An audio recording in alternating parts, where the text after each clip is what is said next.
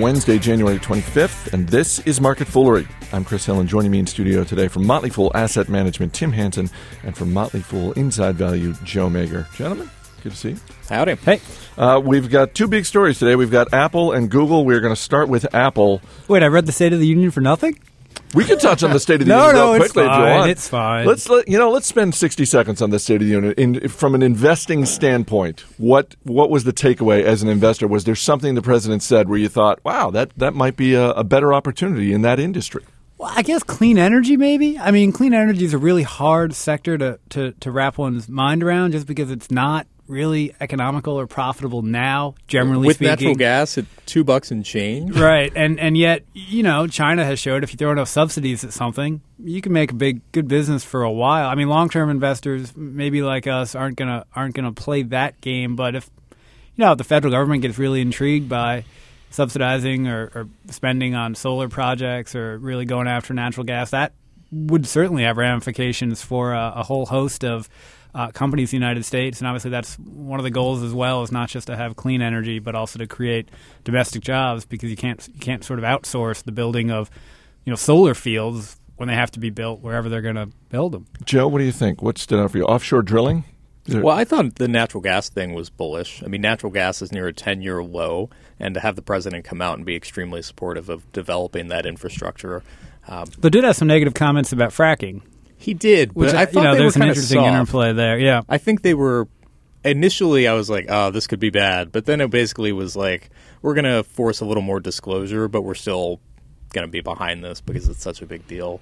I also think the point about banks was interesting. What was the point about banks? He basically for someone like me who neither watched the speech nor read it. He basically said, "We will not bail out banks again," in a very literal way.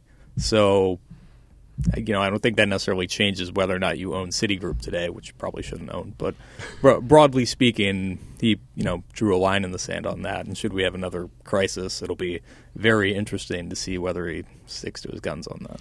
All right, let's move over to Apple. Record quarter for Apple. Guys, here's a few of the numbers. Revenue, $46 billion in the quarter. Profit of $13 billion. Apple sold more than 37 million iPhones, 15 million iPads, and 5 million Macs. Apple now has more than $97 billion in cash on hand. And not surprisingly, Tim, shares of Apple up more than 6% this morning. Obviously, there are a lot which seems low in some ways. I mean, those are big numbers that just crushed. Those were expectations that Apple had fed people to promote for them, and then they went out and crushed them, which is one of the older tricks in the book, and one they have done quite well at. Absolutely, hook, line, and sinker. They're big numbers. I've been skeptical of Apple in the past, and I still think in terms of the growth that's priced in, even though on a multiple basis, Apple certainly doesn't look expensive. You're getting to the point where they've got to sell an Apple product to like everyone in the world who can afford one, which is hard to do. But those are huge numbers. They've got a great balance sheet, and for Tim Cook, I mean, he's got to be loving life right now because, obviously living in the shadow of a giant, needed to really come out with a lot of business momentum to sort of carry through the next development cycle and demonstrate real leadership of a company that's been hugely successful. If you have a shortfall sort of in your first quarter as the operator, it's going to look really bad, which may be why they fed such low numbers to all the analysts who then dutifully reported them. But, huge numbers. Apple's, doing great. Now, the risk, as always, is going to be what's the next product and how much penetration can they get, and what is a competitive space with Android and an increasingly competitive space in the tablet space. Joe, were there any surprises in Apple's quarter? And if not, what's your big takeaway? What's your headline for them? I can't say I'm too surprised that they blew the lights out again. They do have a record of giving completely lowballed estimates and then going out and topping them. I mean, the numbers were absolutely eye-popping. I do think the really interesting question here at this point is what happens with the cash. And, people have been asking this and beating the drum louder over the past, few quarters as the cash pile's just grown. But now it's reached a point where it's bigger than most of the companies in the S&P 500. It's bigger than most countries. Yeah. Yeah, I mean, $97 billion, the market cap of Yahoo. I mean, that could almost buy Yahoo 5 times over. So, and that's just cash they have in the bank. That's remarkable. Oppenheimer, Apple CFO, did say that they are actively talking with the board of directors about what to do with that cash. So let's Let's spend a minute or two on that. There's always the talk of should they pay an ongoing dividend, a one-time dividend, and then there's the question of acquisition. If they are to go to the acquisition route, and they haven't really done that in any big splashy way when you look at some of their competitors like Google and Microsoft, the way that they've acquired companies and the money that they've spent. But as you said, Joe, they've got $97 billion in cash now. If they have to go out and buy something, even if they just spend 10% of that cash, what makes the most sense? Tim? Well, I mean, if they've got devices now in a lot of people's hands, and I think the next step for the company, obviously they're going to need to spend some money on R&D, and maybe there's a fold-in acquisition they do there if they see something out there. But I think in terms of making a big sort of swooping move, I think it's going after content. And I've said this before on the podcast, which is sports.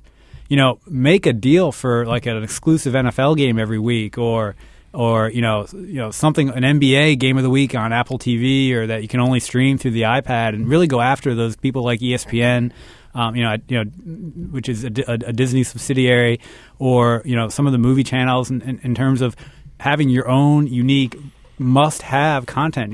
Maybe the Big East deal with ESPN is expiring. Go out and get the Big East game of the week or something like that, and only stream it through Apple TV or the iPad. That might catch the eye of regulators at that point, but I think that's the next step for the company to really just become a dominant content deliverer, which is not a word, and content provider, and have the devices. Joe, you think the same thing? Maybe a content deal? One of the names that gets tossed around, that has been tossed around this morning, is a company like Red Hat, an application software company. Obviously, Apple can afford to make just about any purchase they want right about now. But what do you think makes the most sense for them? I think an interesting one could be similar to what Google did with Motorola, and it's swoop in on Kodak out of bankruptcy and basically buy it for the patents. So Kodak has about 1,000 patents related to digital photography. Obviously, that's a big part of the iPhone and the iPhone ecosystem. It'd be nice fodder in the Canon when they're dealing with trying to muscle around Android manufacturers and push Android away. I think they could probably get it on the cheap, and it would just be a little bit more ammo to go back and, you push on an Android manufacturer and say, look, if you're going to be pushing out a phone with these patents that we own, we want $5-10 for the device, and they're ultimately working towards that, but just having those incremental patents would definitely help the case. What's the biggest threat that this company faces right now? It seems like they're just crushing any and all competition. Well, I think that's it. I think it's complacency. You live and work in a business where development cycles are extraordinarily rapid. I mean, you're lucky to have a product that's hung out for 5 years, as the top-notch product in the mobile space, for example. I mean, they've got to innovate something new, and when you're sitting on $97 billion in cash and a huge track record for success, it's tough to stay hungry, so to speak, and get people down there doing, especially when you've got new leadership, to get people down there innovating the next big thing, especially when there's so many people in Silicon Valley and elsewhere around the world looking to do the exact same thing. Tim Cook, the CEO, on the conference call, talked about China, the potential that Apple has there. Tim, we've talked before that you've made the point that pretty much every company that does business in China talks about what a great growth opportunity it represents. How serious is that? How legitimate is that growth opportunity for Apple? Well, I mean, it's a huge market, huge for mobile phones, huge for tablets. My question about Apple in China, I said earlier, Apple stock potentially pricing in an Apple device in the hands of everyone who can afford one. In China, there's a big discrepancy between the number of people who can afford one and the number of people who can't. The average GDP per capita right now is about $3,500. You put in who's going to spend, 33 to 40% of their income on a tablet computer when it's unsubsidized. That's the other interesting thing for Apple as they move into emerging markets is you don't find the same cell phone mobile device subsidies that you do here, where you go buy an iPhone for, $140 because the carrier is paying a lot of the cost. That doesn't happen in other markets. So I think those are challenges for them to overcome. The big numbers look alluring, and they got to point to an opportunity somewhere, and that's clearly it. But when you start thinking about Apple devices in India and China, I think affordability becomes a real issue. Joe, when you look at the stock, and as of this taping, I believe the stock has now propelled Apple that it is once again in the lead. It has passed ExxonMobil as the largest public company in the world. So naturally, it's a great time to buy back stock. Well, I mean, when you look at the valuation, is this a stock that is overvalued? Is it fairly valued? No, I mean, sarcasm aside, I think, like Tim said, when you look at it on a multiple basis, Apple does look cheap. But when you kind of put on your common sense hat and say, look, there's a consumer electronics company that has the biggest market value of any public company. That just does not connect for me in a logical way. And so I would pass on Apple, but I've been wrong about Apple all the way up. So I'll just throw my own opinion under the bus there. Except you worship the product, so you got that right. I do. Love the product. Tim, when we were doing some podcasts at the end of the year and looking ahead to 2012, one of the things that you said, I'm sorry to revisit this, I didn't know we were allowed to go back and find things you said in the past. Accountability. I'm not a fan. I believe we did couch it as a reckless prediction for 2012, but your reckless prediction was that, comparatively speaking, Apple was not going to have a great year. Look. These are fourth quarter 2011 results. Can I say that? We don't know yet what Apple has done in 2012, so okay. I think it's too early to judge the merits of that prediction. They had a great 2011.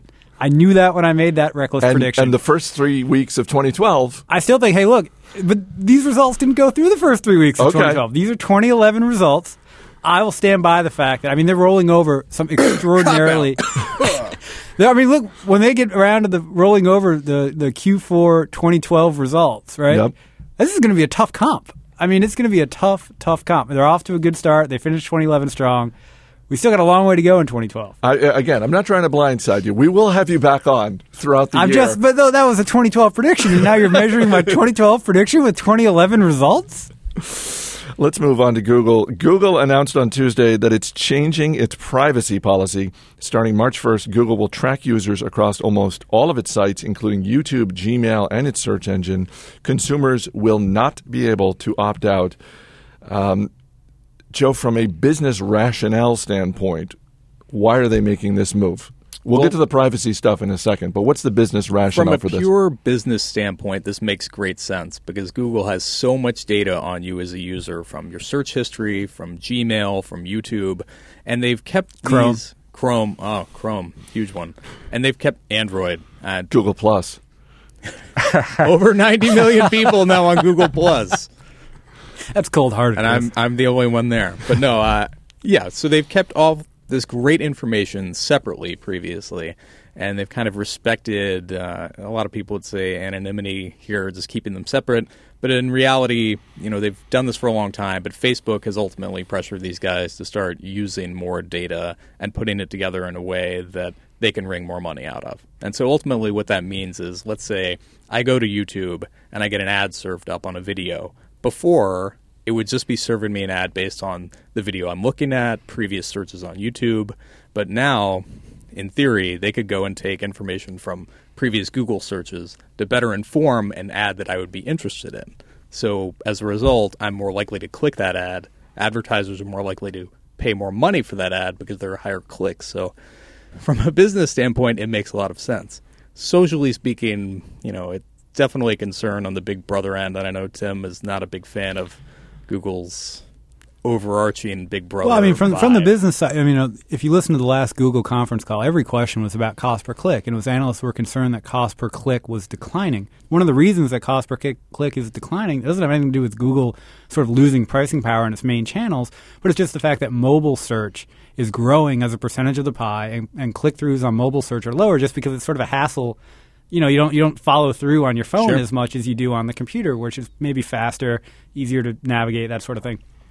If somehow they can tie together all that data from all the massive number of mobile searches taking place and then feed that data into a higher cost per click medium, all of a sudden, that's a really powerful dynamic that would allow them to maybe just completely blow out the cost per click number on the computer versus the mobile device. So it's a way for them to really start moving some of the metrics that they're being judged by. And yet, from an image standpoint, it can't be a coincidence that they announced this privacy switch late yesterday in the wake of Apple's earnings and heading into the President's State of the Union address. You're saying they're trying to bury this? Well, as a longtime resident of the D.C. area, I know that when the President gives a State of the Union address, The next day, on the front page of the Washington Post, the top, above the fold is basically the president's speech. That's it. There's usually a huge photo of the House chamber, and everything above the fold is about the president's State of the Union address. And it's been that way for most of the past 20 years.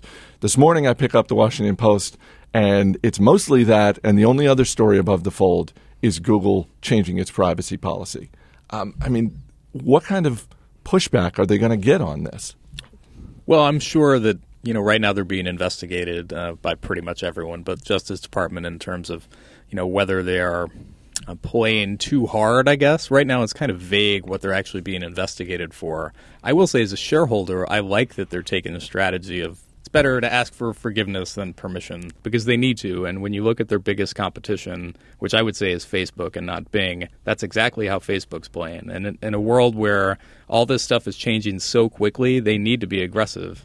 Well, let's talk about the competition for a moment, whether it's Facebook or Microsoft's Bing or, even though they're not an overly strong competitor, Yahoo does have a healthy amount of the search market, not as healthy as others.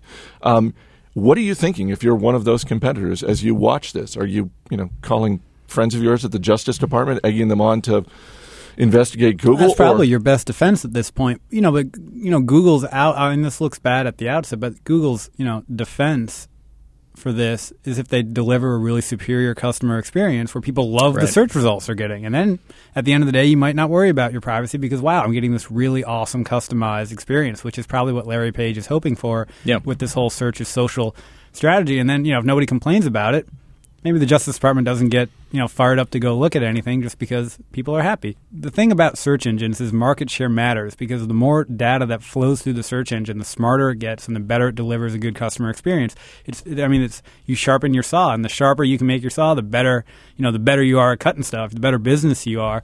And in Google's case, they do themselves a disservice by keeping all these things hived off.